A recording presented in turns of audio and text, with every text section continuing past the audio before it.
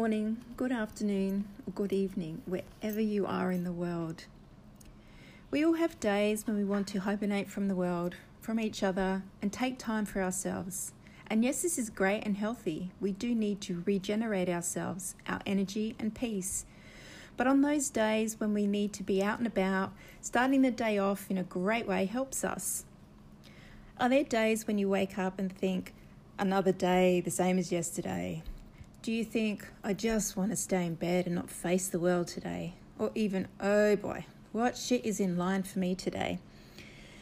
When waking up, looking at it as a good thing changes how you feel. Instead of thinking, another day as yesterday, how about saying out loud, yes, another day to live, a day to experience something new. Instead of thinking, I just want to stay in bed and not face the world, how about say out loud, today is my day to shine? Instead of thinking, oh boy, what shit is in line for me today? How about say, bring it on, or yes, challenge accepted? You are in control of how you want to feel. Do you want to feel sad and down, or do you want to feel happy and energized? The choice is yours. Have a wonderful day.